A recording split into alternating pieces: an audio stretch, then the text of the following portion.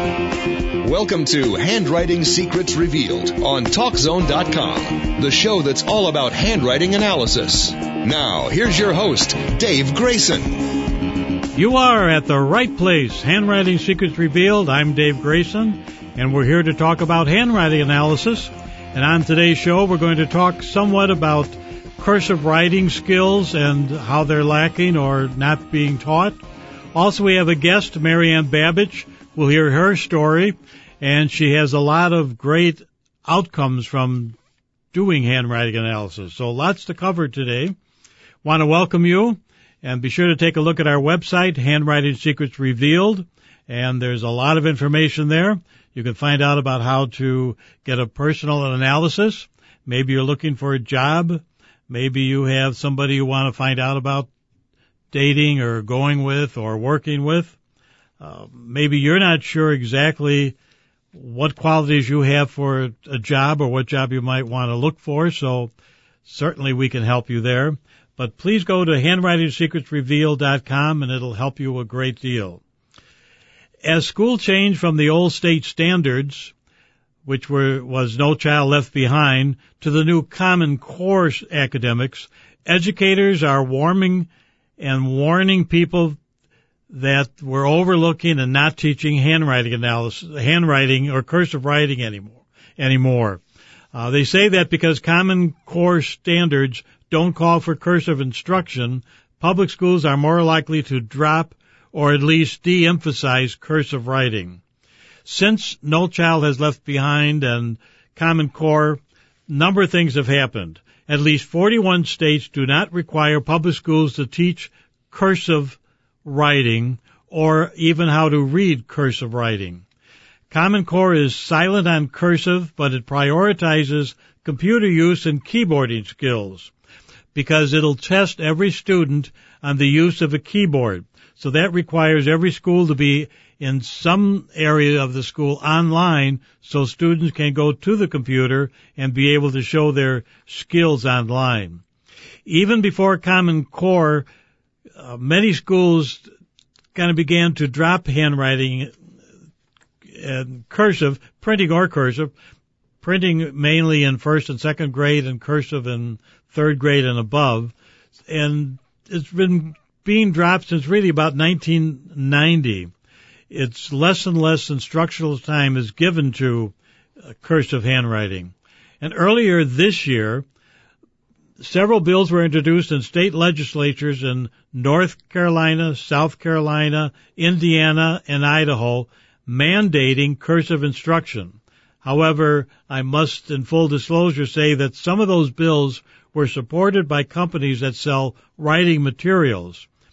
But all those state legislators, except Idaho, is now mandatory and mandated the teaching of cursive. Idaho will probably begin next September.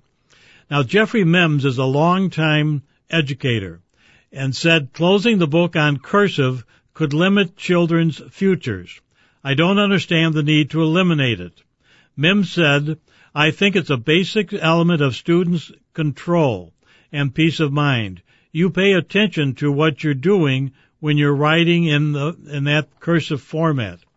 Backers say that cursive helps coordination and motor skills. And I myself, having taught a number of years cursive writing and printing in the elementary grades, I know that if nothing else, the importance of the discipline, the self-discipline of sitting down for 10 or 15 minutes and learning cursive. In the murder trial of George Zimmerman, who shot and killed Florida teen Trayvon Martin, if you remember, Trayvon's 19-year-old friend, Rachel Janelle, testified to being on a cell phone talking with him just before his death. Many in the courtroom were shocked when Janelle admitted on the stand that she could not read the document a lawyer handed to her because it was written in cursive. Experts have said handwriting training helps small children develop eye-hand coordination and fine motor skills and other brain and memory functions. Cursive writing could be important for children who grow up to be a surgeon, a painter, or some other professional that requires kind of laser-like precision and work with the hands and the fingers. Even educators who like cursive admit they are of two minds about whether it should remain in the classroom or it could be dropped. When a third-grade teacher, Cheryl Adams, saw that Common Core lacked a cursive requirement, she quietly celebrated, believing she had more time to teach other essentials, especially reading. But her principal informed her that she'll still be teaching cursive, whether it was mandatory or not, so school districts can still teach it if they wish.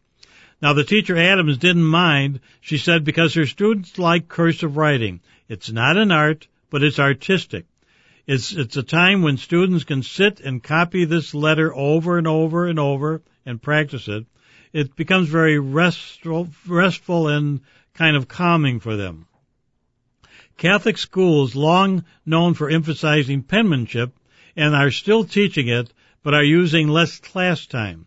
So instead of getting a half hour or so a day, students may get just 15 minutes to practice maybe 2 or 3 or 4 times a week. Now, Catholic schools will not drop cursive in the foreseeable future because it's important for the development of children. An online poll by Harris Interactive this past summer shows that 79% of adult respondents and 68% of youngsters ages 8 to 18 think cursive should still be taught. Nearly 49% of adults and 35% of juveniles say practicing reading and writing in cursive improves literacy. And it's kind of a known fact that being able to write does improve literacy and memory. The poll was paid for by a pencil maker, Mega Brands America, and is neither random nor representative of the entire country, but it does bear out some of the biases against those who can't read cursive. When asked what they assume about people who can't read or write cursive, 30% of adults polled and 25% of children judge the person as less literate, and 7% of adults and 11% of children assumed that they were just not smart, or, to say a nice way, they were dumb. Many of students' teens are more comfortable texting on cell phones, type-touching on iPads, or tapping on the keyboards of computers. A lot of children can't really read cursive, and I don't think it's life-altering or that you won't survive in this world, but if you can't read cursive, it's still an important thing for learning skills. Having been a teacher for a number of years, learning cursive is kind of a rite of passage. And there's nothing greater that students enjoy is when all of a sudden they can now do cursive like grown-ups do. Usually second grade, sometimes third grade, students learn cursive. And it's to them really a big, big deal that now they can write with their own pen and pencil, really neat things, and become proficient like adults and now can write their name. Children like it. It promotes perseverance and self-discipline, and children just love writing their names. And like that teacher said, it's really a form of artwork. So when we look at children's writing in third and fourth grade, if they're learning cursive, it's hard to analyze at that point because they're really creating a piece of art. They're looking at a copybook style of alphabet, or they're looking up at those charts on the wall and trying to make an H. So it's kind of fake writing. And as an analyst, we can pretty much tell when writing is fake or not because it's not smooth. It's kind of a little bumpy and jagged and stop, start, because they're trying to remember how the letter looked. So it's difficult to analyze the writing of youngsters at an early age. Printing is much more difficult to analyze. You can still do it, but you need more sample of writing. With cursive, you can find, if you're doing a professional job, you want to look at 1 full, maybe 2 pages of cursive handwriting. If you're doing it for just kind of fun or just a light informational thing, you could do it with a paragraph. But printing is a lot more difficult because there aren't connections. If you're writing the letter and, A and D, the A is not connected to the N and the N is not connected to the D. And those connections all tell us quite a bit. So we have to kind of do air strokes or assume certain things. So if it's a printing and I'm doing a professional job on someone who only prints, then I would like 3-4 pages of printing. And the problem there is it gets very frustrating for the writer because they don't like to spend that much time printing something down on 4 sheets of paper. But if you're going to do a professional job and want to do a good job, a reliable job, and do a good report for the person, then you need to have a lot of the printing. Now, more and more people are printing. It's just kind of a quick way of doing things. Some people say they can print faster, they can do cursive. A lot of people can do both printing and cursive. So what I'll often do is if they do it about 50-50, I'll ask them to do several paragraphs in cursive and several paragraphs in printing, and you can kind of judge a thing. People who print tend to be people who don't like to repeat themselves. They like to say it once and it's over and done with. I don't want to tell you a second time or a third time. And I tell students in school that their teacher prints on the board, know that they're only going to tell them once about a report or a lesson or something they have to do. They're not going to repeat it a number of times, and if they do, they'll be very angry. The reason, think of it, sometimes you'll get a letter, and in the middle of the letter, somebody's going to give you their address. And so they'll put all the information down. When they get to the address, they'll often print that address. And the reason they print that address is they want to make sure you clearly understand what they're saying. So because with the nice thing about cursive writing, if you don't know how to spell, you can kind of cheat and kind of make an I look like an E or an E look like an I and put a little I dot way far away from an I so you're not sure if it's really an I or not. But with printing, it's pretty much more direct.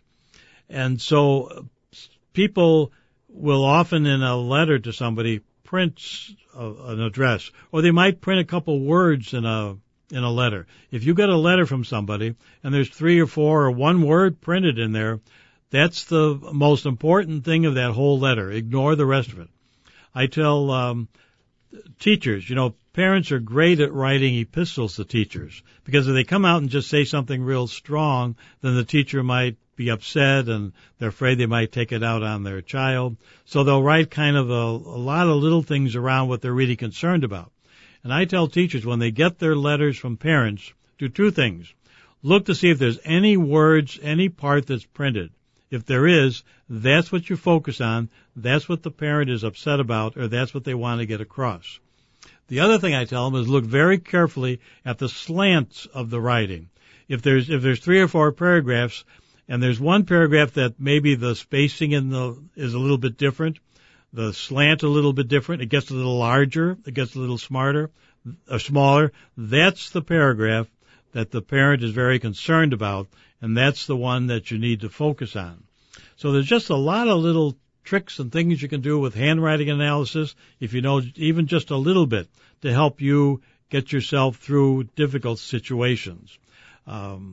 How to relate to others and do things. But I strongly urge you to go to our website, handwritingsecretsrevealed.com.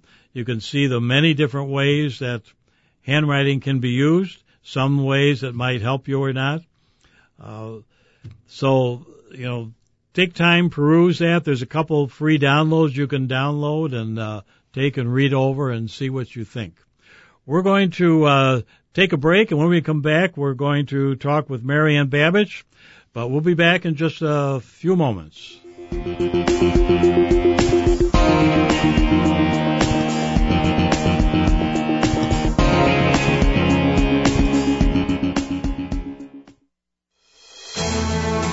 Let's return to Handwriting Secrets Revealed on TalkZone.com. Here's your host, Dave Grayson. Welcome back, and we have a guest, Mary Ann Babich. She is both a certified handwriting analyst and a registered nurse, so she can analyze your personality and then at the same time analyze your health. Mary Ann, how you doing? I'm doing just fine, Dave. How are you? Great. Glad you could join us today. My pleasure. Great. Have a number of questions. I know you have a lot of stories. We'll get to those later. You've done it for, how many years have you been a handwriting analyst? Well, I've been doing it since 1980, so that makes it, 33 years? Yes, it sure does. And you have done it in many different areas, so you have lots to tell us about. How did you first become, or what interested you in handwriting analysis? Well, I was an assistant director in a nursing home, and I was looking for something fun to do. So I looked at the night school courses, and Edna Wade was giving a class. And so I went to it, and the very first night she said that if we would all hand in a handwriting sample, she would give us a mini analysis back the next week. So we did that, and when we came back the next week, we were all astounded because she was able to identify each one of our personalities, and we were all very different, as most people are in a whole classroom. So that kind of piqued my interest, and so I really enjoyed learning the rest of it, obviously. And then I decided to become an analyst 8 years later. And when I did, I asked her if I could take that class again so that I would really have a better idea of what I was doing. So then I became certified in 1979 and master certified as a graphoanalyst in 1980. And I've had a business for 10 years. And then at this time, I am still doing handwriting analysis in the form of I teach classes for introductory classes. I give presentations.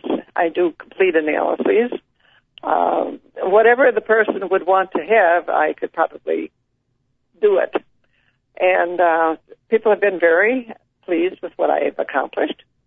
And so I can't say how much I'm so very, very, very happy that I am an analyst. I do handwriting analysis because it's as much joy as nursing was when I was doing that. Well, as you know, when you first become a handwriting analyst, you go to meetings and you have to put your name on a name tag or somewhere. You're very self-conscious doing that because you think everybody's looking at you, and it's not an easy thing to do. But after a while, I'm sure with handwriting analysts, you better believe we're all looking. Exactly. And that's the interesting thing, especially many years I was teaching, I get notes from parents, and I wouldn't read the notes. You begin to analyze it right away. I know. Oftentimes, when I do an analysis, sometimes I never read what's in there because people will write what they please. They'll write things that they don't understand that they're not even telling the truth about something. Or they're intentionally not telling the truth about something, but usually they do. But so I just look at the strokes and the handwriting to begin with, and then I can identify the personality. And then when I'm all done, I might read it, but I don't necessarily have to. Right. The only time we really want to read it is if you're doing it more one-on-one, like a counseling or a coaching session, then you look at it more intensely because they're usually writing information that they want to share with you. Well, that's true. That's true. And you want to get as much information as you can. And you can ask questions, too. You can verify what you're finding and asking him if he understands that or if he agrees with it or doesn't agree with it. And then you can have a discussion about it and maybe let them realize why you're saying that they do have a trait. Right. And it's interesting, when I often ask people just to write a paragraph if they don't want to copy one, so many times I'll write 7 years ago. I know. So it's, as you said, you don't necessarily need to read, unless it's really a professional job that you're doing. Well, and, the people that really don't want you to know too much about them, they're the ones that will write about objective things that have nothing to do with him. Whereas someone who's truly interested in learning about it, they'll say something about themselves. It appears to me, anyway. And that's the interesting thing. As soon as handwriting analysts, we can see right away whether they want to express themselves or if they're going to hold everything close to the vest. And we can see that in the writing. We don't even have to see them. They don't even have to be in front of us. Correct. We can just get a handwriting sent to us, and we know what that person's like, which is just amazing, just amazing. That's a nice... And most people are very good, and they do know themselves. And they're afraid of this little thing that we might come up with. But, we might realize that they're sensitive to criticism or something like that. But we won't know what it is that they feel uncomfortable with until we talk to them. And when you mention it, it's like a light bulb goes on because they already recognize exactly the person that may have made them feel uncomfortable, years ago. So, I mean, it's so exciting. It really is. And a lot of people, when I finish doing one, they'll say, well, tell me the bad things. Well, I know. You don't really size up good and bad things. Stubborn can be very good. It can be very bad. Stubborn that you refuse to jump off of a bridge, or stubborn that I'm not going to answer the phone no matter what. Mm-hmm. So it's really a balance of what's good and bad. I usually try to let them recognize that I don't care what trait is in their handwriting, it's there for a reason. And if someone's being stubborn, then they've learned that this is what they have to do in order to survive. Yes, and I found that it's really like, I assume this is a terrible way to put it, but a priest hearing confessions, they hear it all the time, and they just hear them and move on. As handwriting analysts, we pretty much do the same. We analyze it, we tell what the person is, and we're not concerned with anything beyond that personal issue. We don't get involved. So not unless they want to have a little help. Correct. If they want to understand themselves further. But other than that, no, we do the analysis and we're done with it. Of course, we find often that people want to extend and learn more and find out more about them, because once they learn a little bit about themselves, they want to learn more. Mm-hmm. And they think you know everything about them. You don't, but they pretty well think you do. That's true. They really do. And then they'll say, well, I'm afraid to write in front of you. Well, they really don't have to, because if they don't want to know anything about themselves, we won't say it, and we don't tell anybody else. But if they do want to know a little bit of what they can do to help themselves, we can do that too. It's really, when you get into it and have been doing it for a long time, it's almost like it becomes simple to you, don't you think? Yes, it's second nature almost. It's like, right. And we don't analyze everything. Doctors don't go to a party and try to figure everybody's illnesses. We don't go and look at all the handwriting all the time. Or beauticians don't see everybody's hairstyles and think, well, I like this and I don't like. Once they quit work, they want to do other things, Although I find when I meet an unusual character, I keep thinking, I'd love to see their handwriting. And oftentimes we're pretty right in the strokes that we find, I think. Correct. And that's how we learn. When we see something unusual or find somebody really unique, you want to see their handwriting, not to criticize and jump on their case, but helps us to understand the whole process. Well, and when people have something that they're defending for themselves, this is a form of survival. And I try to emphasize that 90% of their personality is really great. And then they're concentrating on these few little things that are happening that make them uncomfortable. And if they can understand why they're feeling uncomfortable about that, then that gets resolved too. And they feel so much better about themselves. Yes, they do. You said something about sensitive to criticism, and that's a big help to people. If you just let them know that they're sensitive to everything people say, it opens up. Oh, that's why people aren't attacking me. People aren't after me. That's right. It's just that I assume those things. They're anticipating the criticism. But when you say that someone in their younger time criticized them more than they thought they needed to be criticized, they can come up with that name just like that. Bingo. Yeah, that's for sure. That's for sure. That's something they don't forget, because that's a big fear people have. Probably the biggest one in counseling you deal with this fear of being criticized, because they take it so much to heart. In other words, if you say, well, that tie doesn't go with that shirt. Well, you said you don't like me, you don't like my philosophy, you don't like my looks, you don't like anything about me. And they believe it. I know. That's the sad thing. But they need to recognize that they don't, the person may not even be around anymore, but they still have this habit within them. And they need to recognize that actually most people aren't trying to criticize them in a negative way. It may be constructive criticism, and they don't recognize it as that. Right. The sensitive people cannot take constructive criticism. No. But they can when you talk with them and counsel them a bit. It opens. That does improve. That's right. It's like opening a huge garage door. all of a sudden they look at things totally different. It makes a big difference. And their shoulders feel so much lighter. They really, it's amazing. That's all I can say. Well, I always like the idea that just one thing you could tell a person from their handwriting helps. Mm-hmm. Now, people can't afford to go to a therapist, a psychologist, and oftentimes you don't want to go to a psychiatrist for a lot of different reasons, and you don't necessarily need to do that. But if you can just understand the basics of your personality, it just helps so much. That's right. Yeah, I'm always amazed, and you know, when we do our green sheet, which is our worksheet, we've got like 104 specific strokes that we can identify to a personality. And when you put that all together, it just lays out in front of you. It's amazing. And each personality lays out differently. That's the amazing part. But it's each one specific for that person. And you never really see 3 different times I did sets of twins, and 2 were identical. But the analysis was some similar, but you know, really totally different personalities. Even though they kind of thought they were the same, they realized that they really were different. Well, they're more physically the same, I think, and then they're together so much that I think they do things alike.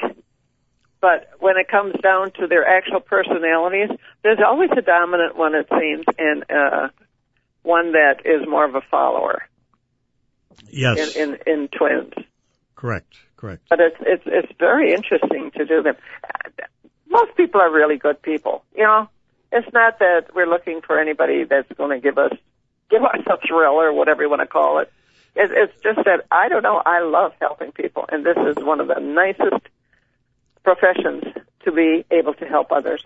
Well, that's kind of in your genes because you're also a registered nurse, correct? Well, yeah, that's true, and I like this as much as I like nursing. It's amazing. I'm very fortunate to have had 2 professions, or I still have this one. But to have professions that I really enjoy, I could do graphoanalysis all day long. Just to give people an idea, if a nurse has certain type of writing, some nurses will be better in the emergency room, and some nurses will be better with bedside manner. And so that's the nice thing about a department head knowing handwriting analysis or having the person's handwriting, the nurse's handwriting analyzed. You can put them in where they would do the best. Well, I've got a group of people in a nursing home right now that are waiting to see when we can get together, and I offered, they knew I was a handwriting analyst, and so then they asked, could you come here and talk to us about that? So, yes, I'm going to do that, but we just haven't met on the right day yet. And in each group that I talk to, I specifically put in traits for them to understand that relates to their occupations. Great. Like if I do genealogy, you're going to want to see what the person was like way back when. And sometimes this is what people told me this person was like. And then when you do the handwriting, they weren't anything like that. Or they might have been exactly like that. Mary Ann, we have to take a quick break, and we'll be back and lots more to talk about. You're listening to HandwritingSecretsRevealed.com.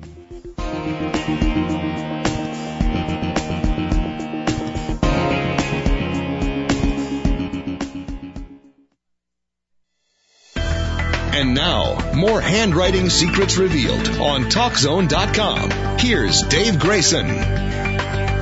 Welcome back, and thank you for listening. We really appreciate you taking the time to listen to us. Today we have Mary Ann Babich with us, a certified handwriting analyst, a master certified handwriting analyst. That's an advanced degree. Mary Ann, you said you taught classes. What does the student learn in the classes you teach, and what can the student do with that knowledge? Well, when I teach my classes, I think everyone does it differently, but I have them write a sample, and then they analyze their own handwriting as we go through the class, and this is very exciting for them.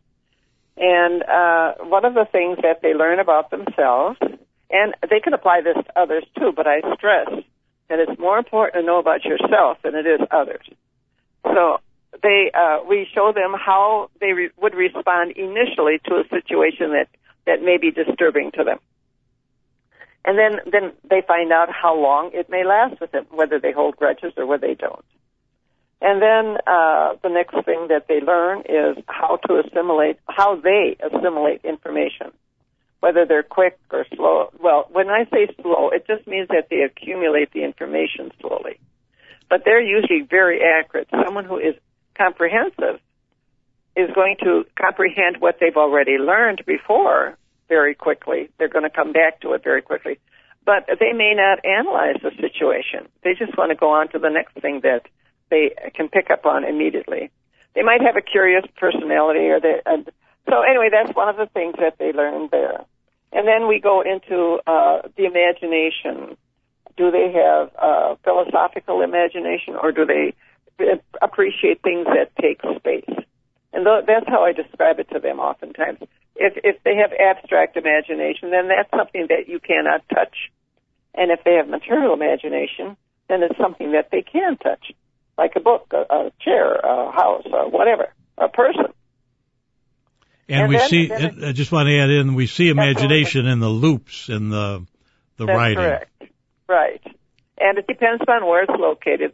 If it's in the middle area, then it's day-to-day living.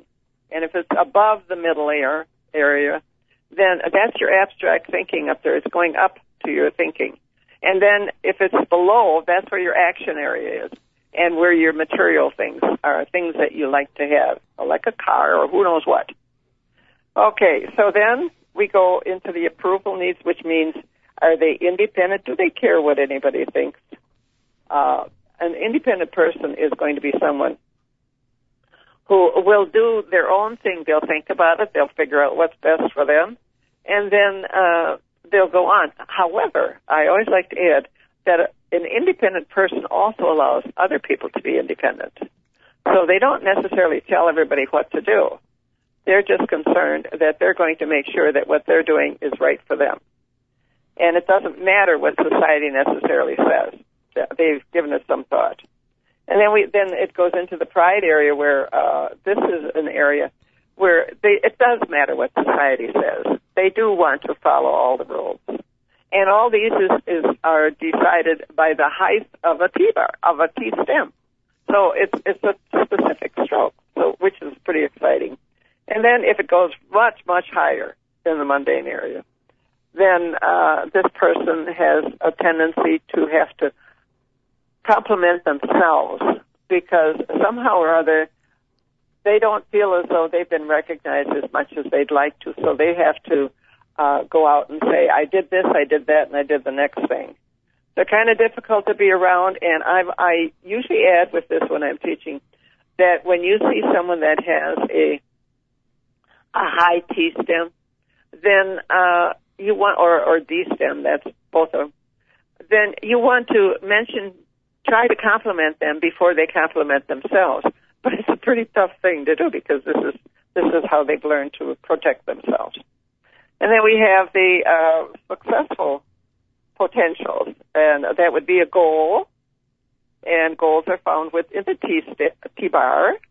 And the determination, another basic stroke, which would be below the baseline. How straight is it? How long does it go? How heavy is it? And then we have the persistent stroke, which is a stroke that when it's brought down and then goes back to the self, because self is on the left and others is on the right. So it goes back to self, makes a circle, which is imagination, and then crosses that T-stem again.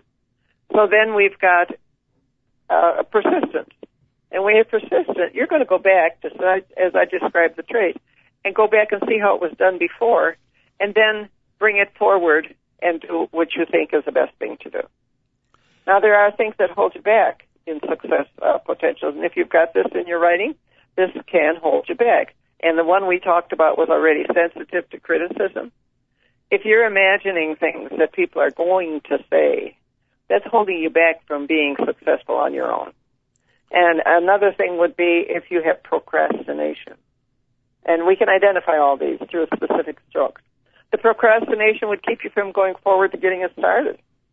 So it's nice to I identified what the causes are for your possible not becoming as successful as you want. And I know there's such a thing as graphotherapy, but I prefer to help them understand what it is that they need to do or are doing, and then what they need to do. Because once it becomes a part of their personality, the stroke actually changes. And I can tell when they're feeling better about themselves or not by the strokes. And then we have you want more? Well, I was just going to say I'm glad you mentioned the success traits, because next week we're going to talk about the 7 or 8 success traits, easy for me to say, and just kind of talk about those and how you discover those. But Mary Ann, you've got great stories about what you've done and some of the projects you've been in. Could you tell us a couple of those? Sure. Well, there was one of my 8 Basic Steps students. Actually, she was from Germany, and she worked with the IRS over there, what they call the IRS over there. And she was visiting in the United States, and she had one day that she was interested in taking my course. And so she was smart enough to be able to take that whole course in one day. And then she said, but I can write in many different ways. And I smiled and I said, yes, okay, let's write the same thing as many different ways as you think you want to. So she wrote the same words about 6 times. Each sentence about 6 times. But one was leaning to the left, one was leaning to the right, one was bigger, one was smaller. Excuse me. And so then I looked at it and I said to her, okay, they all look a little different, don't they? They really do. But let me show you how the stroke is the same in all of these writings. And so then she recognized how the stroke works, because otherwise it did seem as though she would be a completely different person. But 90% of her personality was sitting right there in those strokes. So that was exciting. Right. People think they can disguise their writing and kind of fake it, but you can only do that a certain amount, because there's a lot of different things we look at to analyze the writing. I had somebody one time that wanted me to do, we were at a meeting, it was kind of skeptical, and they wanted me to analyze something. And so they wrote it, and I told them what it was. And they got up in front of everybody and said, that's the worst thing I ever heard. Nothing was right. That is not me at all. That's not me. You don't know what you're doing with handwriting analysis.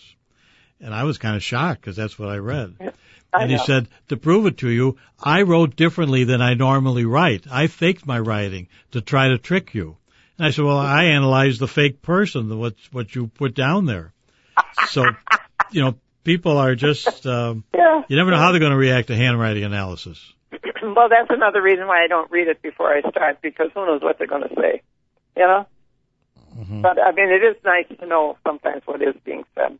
Right. There was someone whose wife. Okay, let's start it this way. The men in this organization were holding a meeting. Their wives were being entertained by a speaker of some type. Well, I happen to be the speaker. A wife of one of them asked if I would do her handwriting. I said yes. And then she said, would you do my husband's too? And I said, I will do it if he gives me the handwriting analysis. Gives me the handwriting sample. And so I did them. And then it turns out that his handwriting was so full of deception that I just wasn't sure I was even capable of doing anything. But in it, I said, you have one story waiting in case the last one didn't work.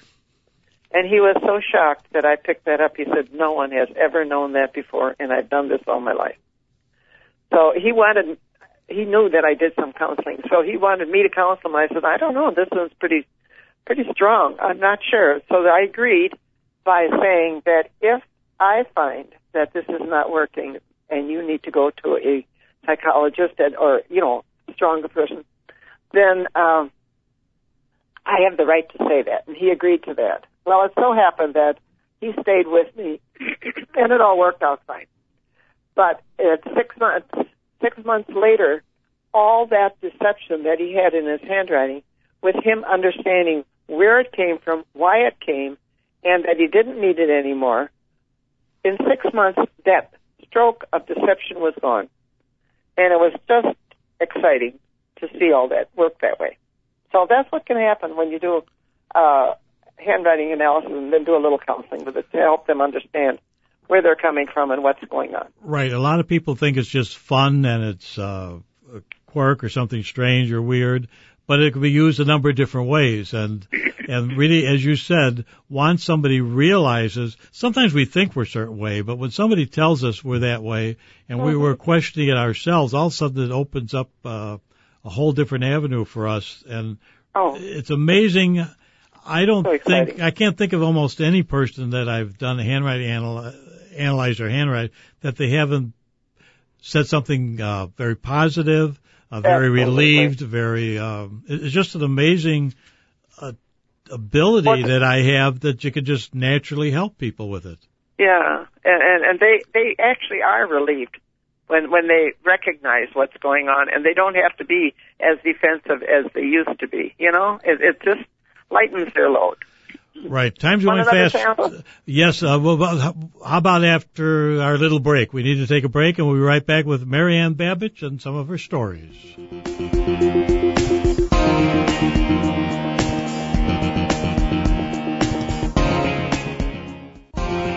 You're listening to Handwriting Secrets Revealed on TalkZone.com with your host, Dave Grayson. Mary Ann Babich is our guest, and she's been telling us some fantastic stories about how she's helped people and some of the unusual circumstances of being a handwriting analyst. Do you have another one for us, Mary Ann? Sure. I had a friend who was in charge of an office with several employees, and there was one person who was working in the office that she mentioned to me because she knew I was a handwriting analyst, and she said, this gal is just upsetting the whole office, and everybody's ready to quit. So she needs to find a new person. And so she said, I've got these two applications that I've decided those are the two possibles, but I don't know which one to hire. And I said, well, why don't you show me the handwritings and we'll see what we can do. So anyway, as it turns out, one person was very capable of being in charge of an office. She was very organized. She just had it all together. But she was very domineering. She was bossing people around, and she was not pleasant to be around at all. And then the other one that she had that was applying was a very pleasant person. She was very diplomatic. She would get along with anybody, and but I told her she has very little attention to detail. And so she decided to hire the one that had something. It didn't have much detail. And just so that the office would be a pleasant place to be. And everybody was happy and everybody stayed. And then she said to me when she saw me the next time, I think of you every once in a while, and I smile because every once in a while this gal would put a memo on her desk and all three of the memos would still be attached rather than two of them all go in different desks. So she was very happy with the choice, but it was because I was able to look at the handwriting and let her decide for herself which personality, which person she would want to have. And that's so everything worked out fine then. Right. That's the important thing about a vocational analysis is placing the right person in the best position. It helps everybody. It helps the business. It helps the person that they're employing. They'll want to stay there. So getting the right person, it isn't trying to eliminate somebody. It's trying to put the best person in that particular position. Right. That's right. You got another? And go ahead. Go ahead. No, you go ahead. Well, I was just going to say that sometimes we can suggest who we think is the better person to hire, or that this is the problems that they're going to have if they hire this person, and they hire that problem person anyway, only to come back 3-4 months later and say, I should have listened, because it was a disaster. Well, I'm on the retainer with 3 companies. And they never tell me I don't do it very often, maybe 3-4 times a year for each one at the most. But they never say I did a good job. They never say anything. But the fact that every time they need a promotion or fill a job, they come back to me, that tells me that it's working for them. That's right, and they're respecting your ability to recognize what their personalities are about. Correct. We probably have time for another story. Sure.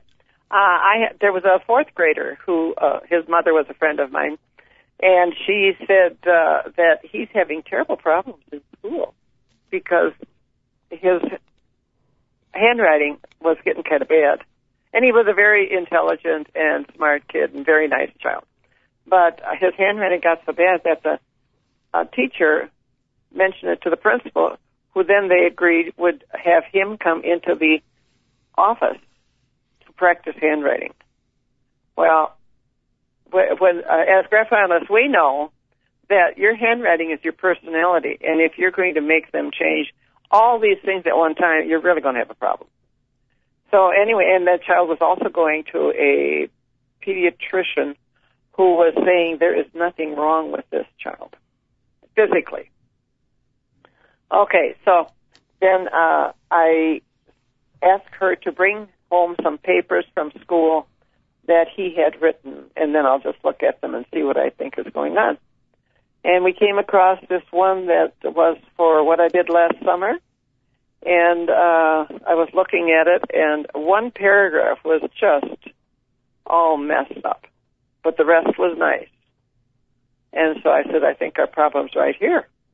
And so we read what that paragraph said, and it talked about his best friend moving to California, and he was in the Midwest.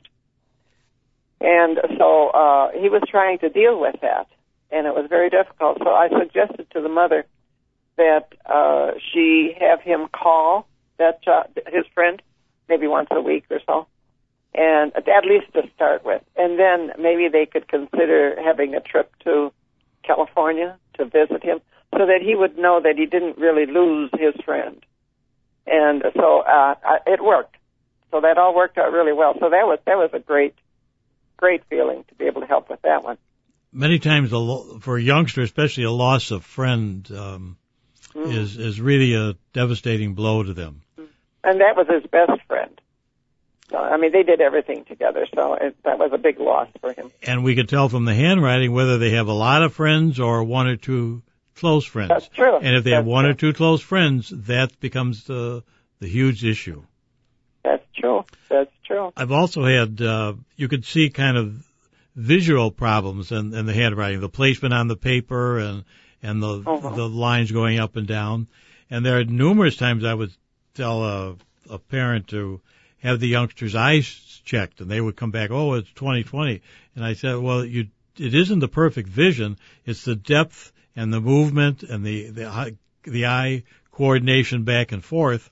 And a good eye doctor that works with youngsters understands that. It isn't just being able to see 20/20.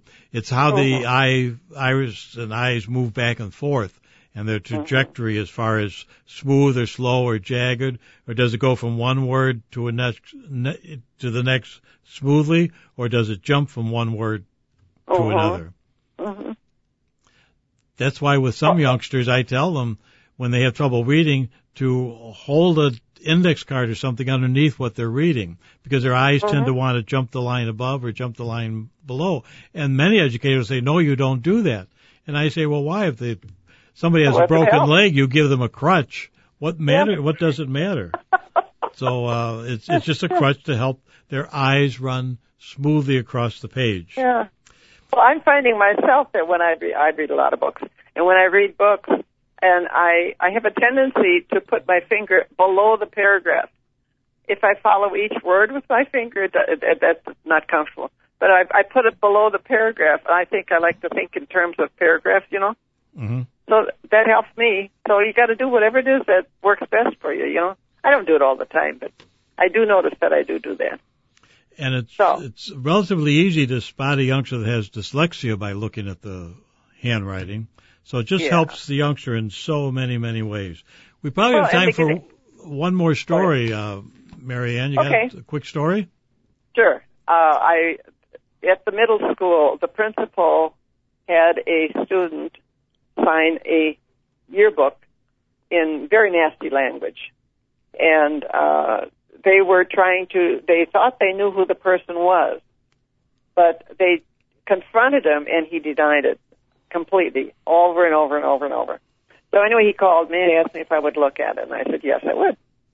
So then I also looked at a couple others, but I said, this is probably the one that did this because of thus, thus, and thus, I had said at the time. And so then they brought him back in and said, we know you did it. We have proof. And then he admitted it. So that was an exciting thing for me to have been able to help out with. So that was a little short one. Was that too short? No, that was great. There's just a lot in that kind of the question document area, the forgery area, trying to figure out, and there's so much in that area. We're going to have a guest coming up in a couple of weeks that's going to talk about some of the cases they've had in court. Wonderful. Which are really fascinating. I've never done that, nor do I want to do that. But it's, I know, I'm not into that. But anyway, I want to thank you very much, Mary Ann. Well, you're more than welcome. We a lot of good stories, a lot of information, and do you have a website or anything you want to tell us? If anybody's interested in talking with me, they can call me at 920-248-2227. That's 920-248-2227. And if they want to send an email, it's BABS, small letters, 1035@gmail.com. Great. Thank you much, Mary Ann. We really appreciate it, and you have a good week. Thank you. This is Dave Grayson, and you've been listening to Handwriting Secrets Revealed, and I'm signing off.